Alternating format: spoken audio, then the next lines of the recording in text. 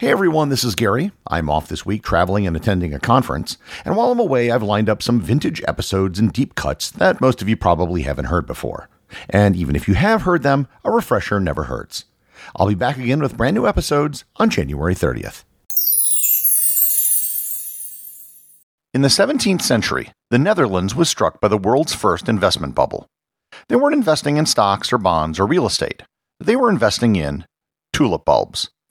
Tulip bulbs became a mania, and even common people were spending money on tulips. The price of some tulip bulbs rose so high that at one point a single bulb was worth more than 10 times the annual salary of a laborer. Learn more about tulip mania on this episode of Everything Everywhere Daily.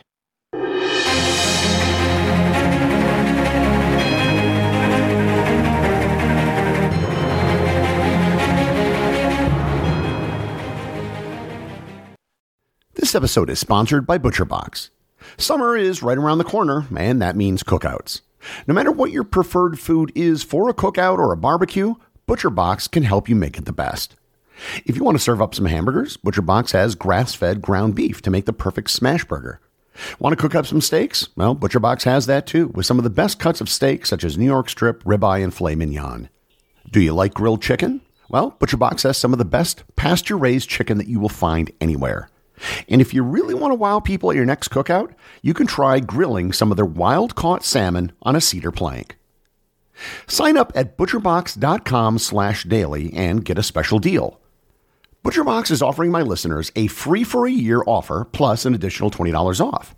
You can choose salmon, chicken breasts, or steak tips free in every order for a year. Sign up today at butcherbox.com/daily and use code DAILY to choose your free for a year offer, plus get $20 off your first order. This episode is sponsored by Heaven Hill Bottled and Bond Bourbon.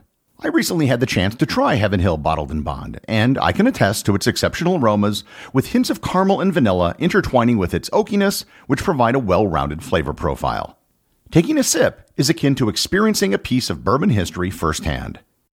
Heaven Hill Distillery may be America's most quintessential bourbon distillery. Established in 1935 after the end of Prohibition, the distillery was established by the Shapira family and has remained a family-owned distillery to this day.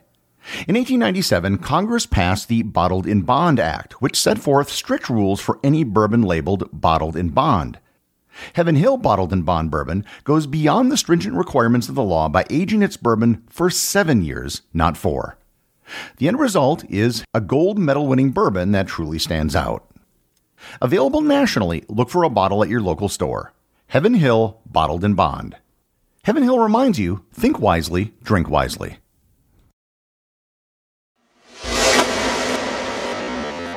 Today, the Netherlands is associated with tulips. They produce more tulips than any other nation in the world, even though it's a relatively small country. Every year, the country produces over 3 billion tulip bulbs, mostly for export.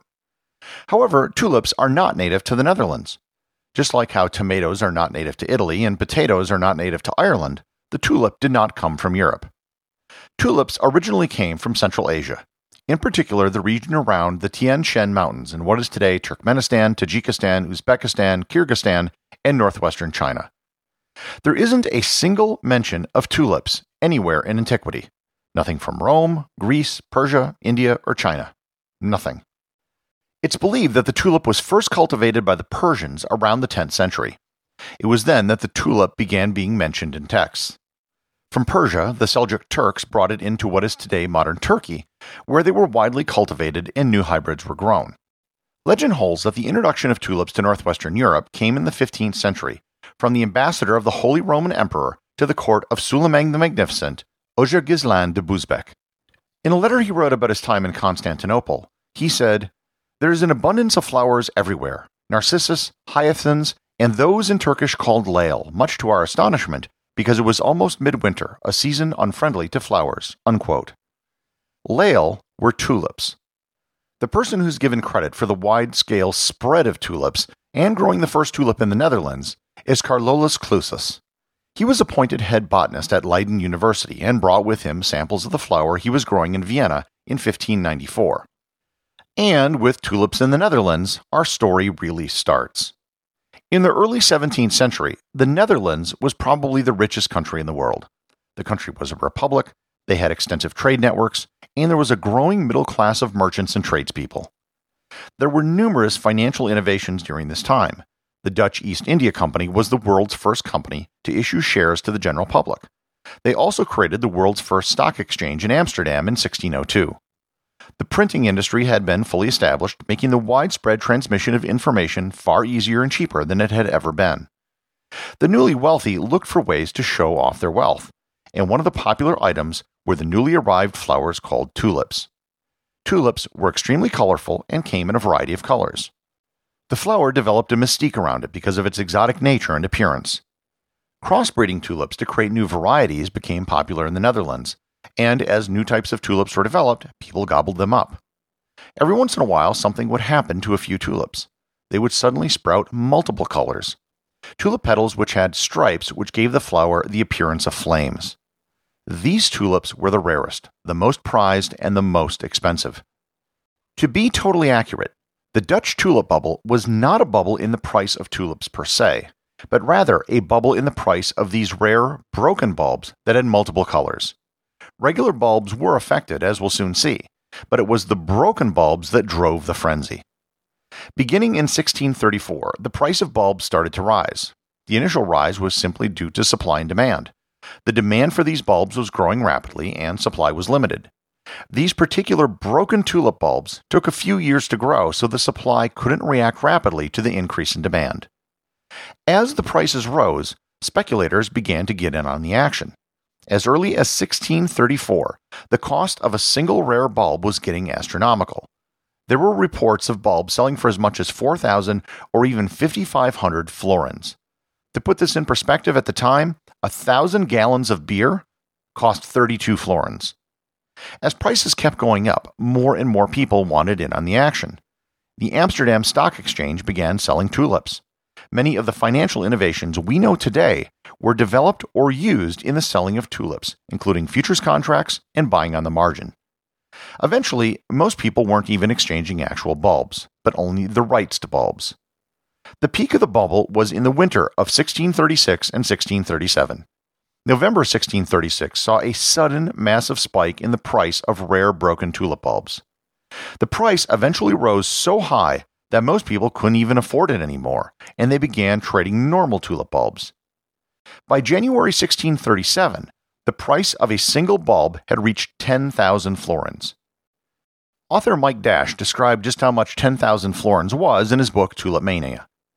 He said, quote, "It was enough to feed, clothe, and house a whole Dutch family for half a lifetime, or sufficient to purchase one of the grandest homes on one of the most fashionable canals in Amsterdam for cash, complete with a coach house and an 80-foot garden. And this was at a time when most homes in that city were as expensive as property anywhere in the world." Unquote. The most valuable bulb was a red and white tulip known as Semper Augustus. In February 1637, the market collapsed. Prices had gotten so high that few people could buy the bulbs anymore, which softened demand. Most importantly, people who took out loans to buy tulip bulbs had to sell their bulbs to pay back their loans once the price stopped going up. Speculation only works when there are still people you can sell to. Once the margin traders started to sell, the price dropped rapidly. People went bankrupt, lost fortunes, and there was a whole lot of tulip bulbs that no one could sell for even a fraction of what they originally paid for. The world's first speculative asset bubble had come and gone. Most of what we know today about the tulip bubble came from an 1841 book called Extraordinary Popular Delusions and the Madness of Crowds by Scottish author Charles Mackay. For about 140 years, his work on the tulip bubble was what most subsequent works were based on. However, in the 1980s, researchers revisited the tulip bubble, and they came to some very different conclusions. Most of the original sources that Mackay used were polemics written by Calvinists after the bubble. Many of their stories were exaggerated to serve as moral lessons to people about greed. What modern researchers discovered is that while there was a large spike in prices, it wasn't something that everyone in the country was engaged in. It was mostly a small group of financiers in Amsterdam who took part. When the bubble burst, there were no wide-ranging impacts on the Dutch economy. Most people could never have afforded to have taken part in buying bulbs that were so expensive. The people who lost money were mostly people who could afford it. Even if the impact and extent of the tulip bubble were exaggerated, it still remains the first real speculative bubble in world history. Why did it happen at this time and not earlier? Mainly, the 17th century Netherlands was a perfect breeding ground for something like this to happen. You had the world's first exchanges, margin trading, futures, options, and information was allowed to travel faster than in the past. Something like this could have never happened in ancient Rome because the conditions didn't allow for it. Rome mostly had people with leather purses with coins, no exchanges, and no financial instruments. While the tulip bubble was the first speculative bubble, it certainly wasn't the last. There have been subsequent bubbles in stocks, bonds, real estate, and even Beanie Babies. The lessons of the tulip bubble have been proven over and over for centuries. What goes up must eventually come down. Executive producer of Everything Everywhere Daily is James Makala. The associate producer is Thor Thompson. Remember to leave a 5-star review to get your review read on the show. They can be left at Apple Podcasts, Podcast Republic, or wherever you listen to the show. Also, you can help support the show over at patreon.com.